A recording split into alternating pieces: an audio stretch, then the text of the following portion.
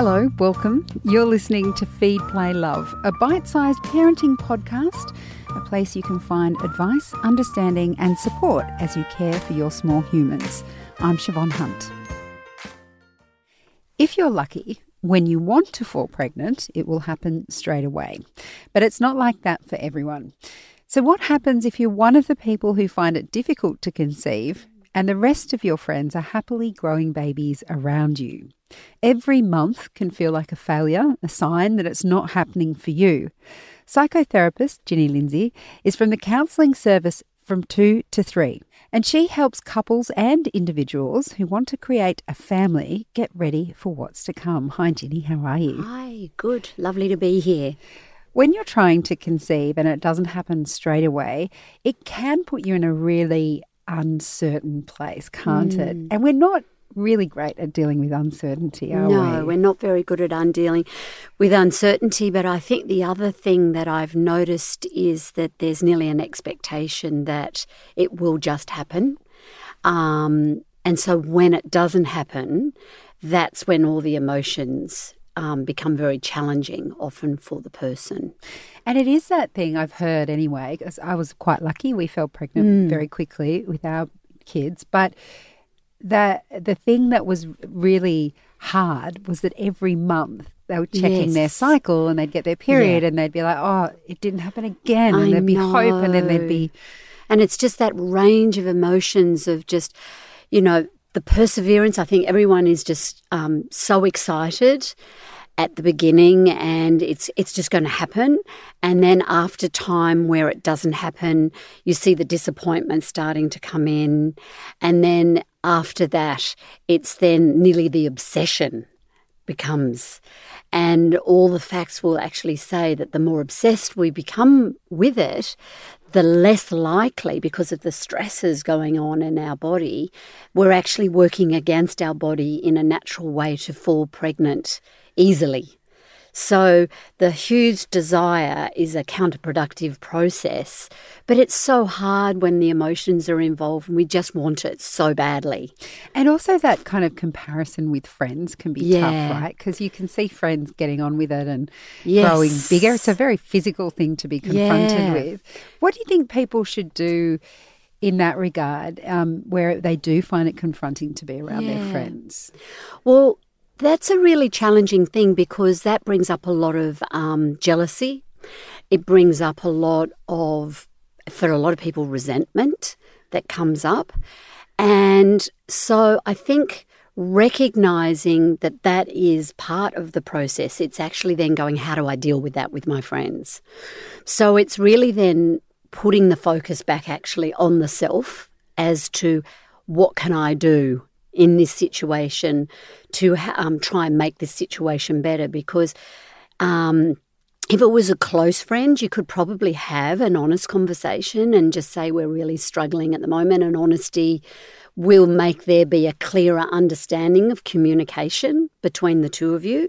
So I think that's a really good thing if you can do that, because then your friend is going to probably be far more sensitive and empathetic to the struggle that you're potentially having.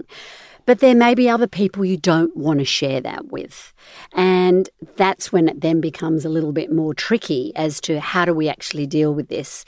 So I think what a lot of people then start to do is to either avoid going to certain things. So if you are really, and you've been trying for a while, and it's just not happening, then, you know, if you're asked to go to someone's baby shower tea, then really think twice. There's other ways you can actually show love to that person than having to put yourself through a torturous situation. So you're not be taking them a gift or taking them out for lunch or just, you know, and then just saying, I'm really sorry, I'm unable to make it, and not necessarily have to going into the why.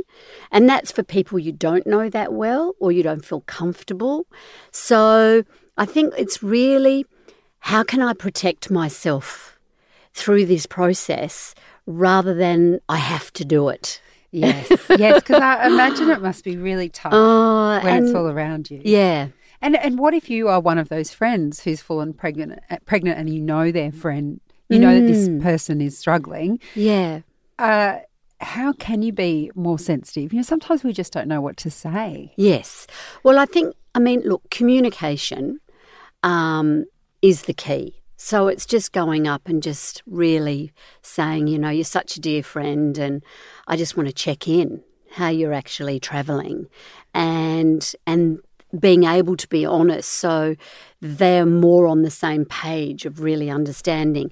And then maybe just saying, is there something that we could do together to actually have some fun? Because I think the thing is, to help with the obsession, we actually then have to think of what are the little things, the little moments that we can actually do to make life. We've got to keep that balance of actually having fun in our relationships. And we can do that with friends. So we can actually say, hey, look, I'd love to go out and do with such and such. Let's go out. And that might be just going out and buying even some gorgeous lingerie together, because every girl loves gorgeous lingerie and our partners love gorgeous lingerie. And I think one of the things is we've got to make sex still fun. I was going to say, because that definitely must happen when yes, it's getting tough. You're looking because at one thing that's very helpful for people is to know their cycle, is to know when they're ovulating, is to be able to be aware. And the delicate dance then is to not actually only have sex when that's happening. So when the alarm goes off. Yeah. So then the partner is going, oh my God, we only do it now. But actually keeping that fun, and that's where the friends can come in and actually go out and look at doing some lingerie shopping together. But it also might be sending your friend a text and just say, hey, checking in, how you doing, thinking of you. Such a simple question, really. You don't actually have to say you know what's going on. No, it's you just don't saying, have how to you fix going? it either. It's just, I'm thinking of you, how you going? Little simple text. And you want to catch up and have a drink sometime this week. And then they can talk about everything else. But if they want to go to that topic, then the person who is struggling might have the opportunity and safe to pick it up with that person. Maybe you've given them the space, haven't you? Yeah, exactly. How about when it's the endless cycle of IVF? I mean, it's one thing to take a couple of years to fall pregnant. Oh. It's another to go through the hormone injections, the hope and the disappointment that can go on for like a decade for some couples. So it's a huge roller coaster of emotions. So firstly, as you say, you've got the hormones that are in the body, and that, as we know, when we're not even on that, play a massive. So when you've got that pumped into your body, a big thing. And so the biggest thing is, how do you do then that dance of supporting each other, of being a couple, but also understanding that everybody has a different grieving process, and he might show it differently to how the girl is, because the husband isn't full of all the hormones, but he will be trying his best to step forward and understand. So really, at the end of the day, it comes down to really having honest communication skills and checking in with each other all the time. And that's where the love languages can be actually really helpful, because if you are aware of each other's love languages, we're going through the IVF, but we have to sustain the relationship underneath this process that's happening. So love languages is just one way of being able to really show love to each other. And it's not just to her, it has to be to him as well, because he's suffering in a different way. He might have disappointment and be showing it or not showing it. Love languages looks after both. Clear communication skills about, I'm feeling really disappointed, and being able to openly talk about that with our partners, so they do hear and understand what is going on for each, and for her to be able to say, what was that like for you that it didn't happen this month? Financially, massive huge drain. Isn't it? Huge drain. So it's having the conversation probably as to, so there are the hopes and the expectations are sort of kept in check, as to how we're going financially, and it's doing that together. It's not, I want to go again, and not checking in with the other person as to how are we going, or how do you feel about this?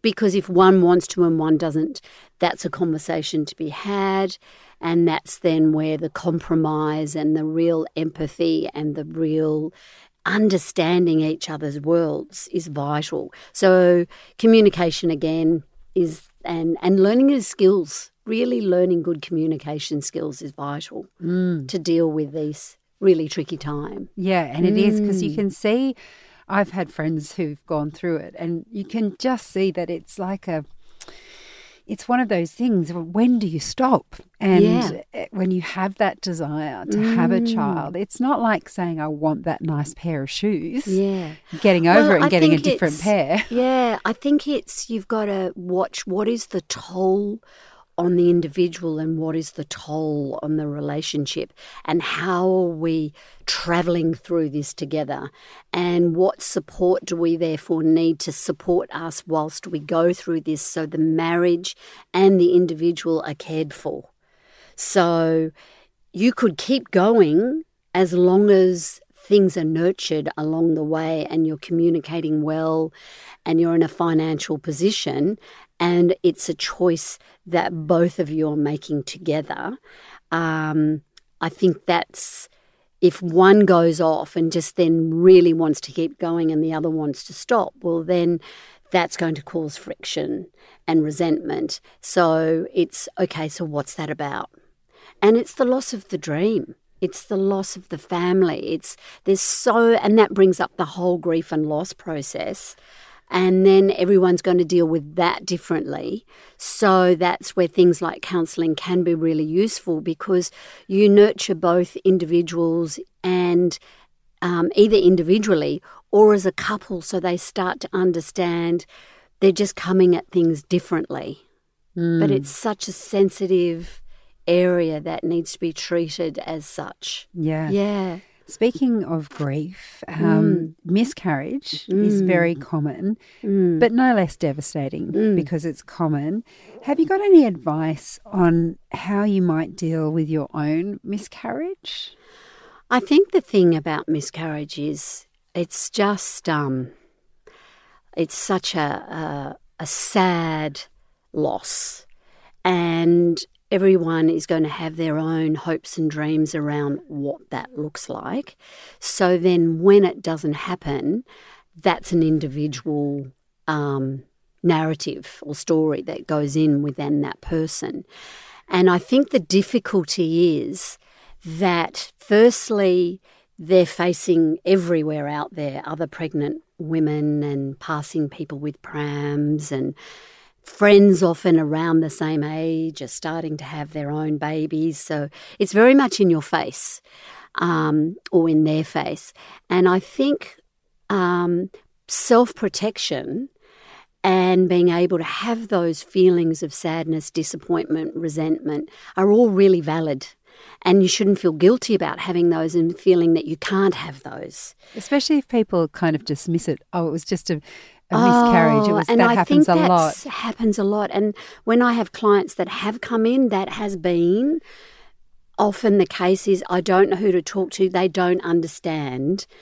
And they don't understand because they haven't been through it. But it's like they don't even have the empathy, or, as you mentioned before, they don't quite know how to broach it. Yes. And so that then is up to then the person who is going through this to really start going, well, how am I going to self-care through this? And a lot of people will say, avoid going to a lot of things in the early stages while you're going through that grief process, because it's just going to be torturous. And the last thing you want is anything to be torturous, because you're already going through your own grief process. So if you're asked to go to a baby shower, really think twice about going. Is there another way I can support this person? If someone says, so how's it going? Maybe have the answer of, I'll let you know when it happens, so you don't have to go into justification. If friends or relatives who are coming from a loving place are really wanting to nurture and care, but it all becomes too much, it's, again, I'll let you know when it happens, or if they have advice, it's thanks for the advice, and I'll think about it or take on parts of it that fit for me and leave it at that. I think it's just trying to avoid getting into conversations and steer the conversations into areas of totally different interest.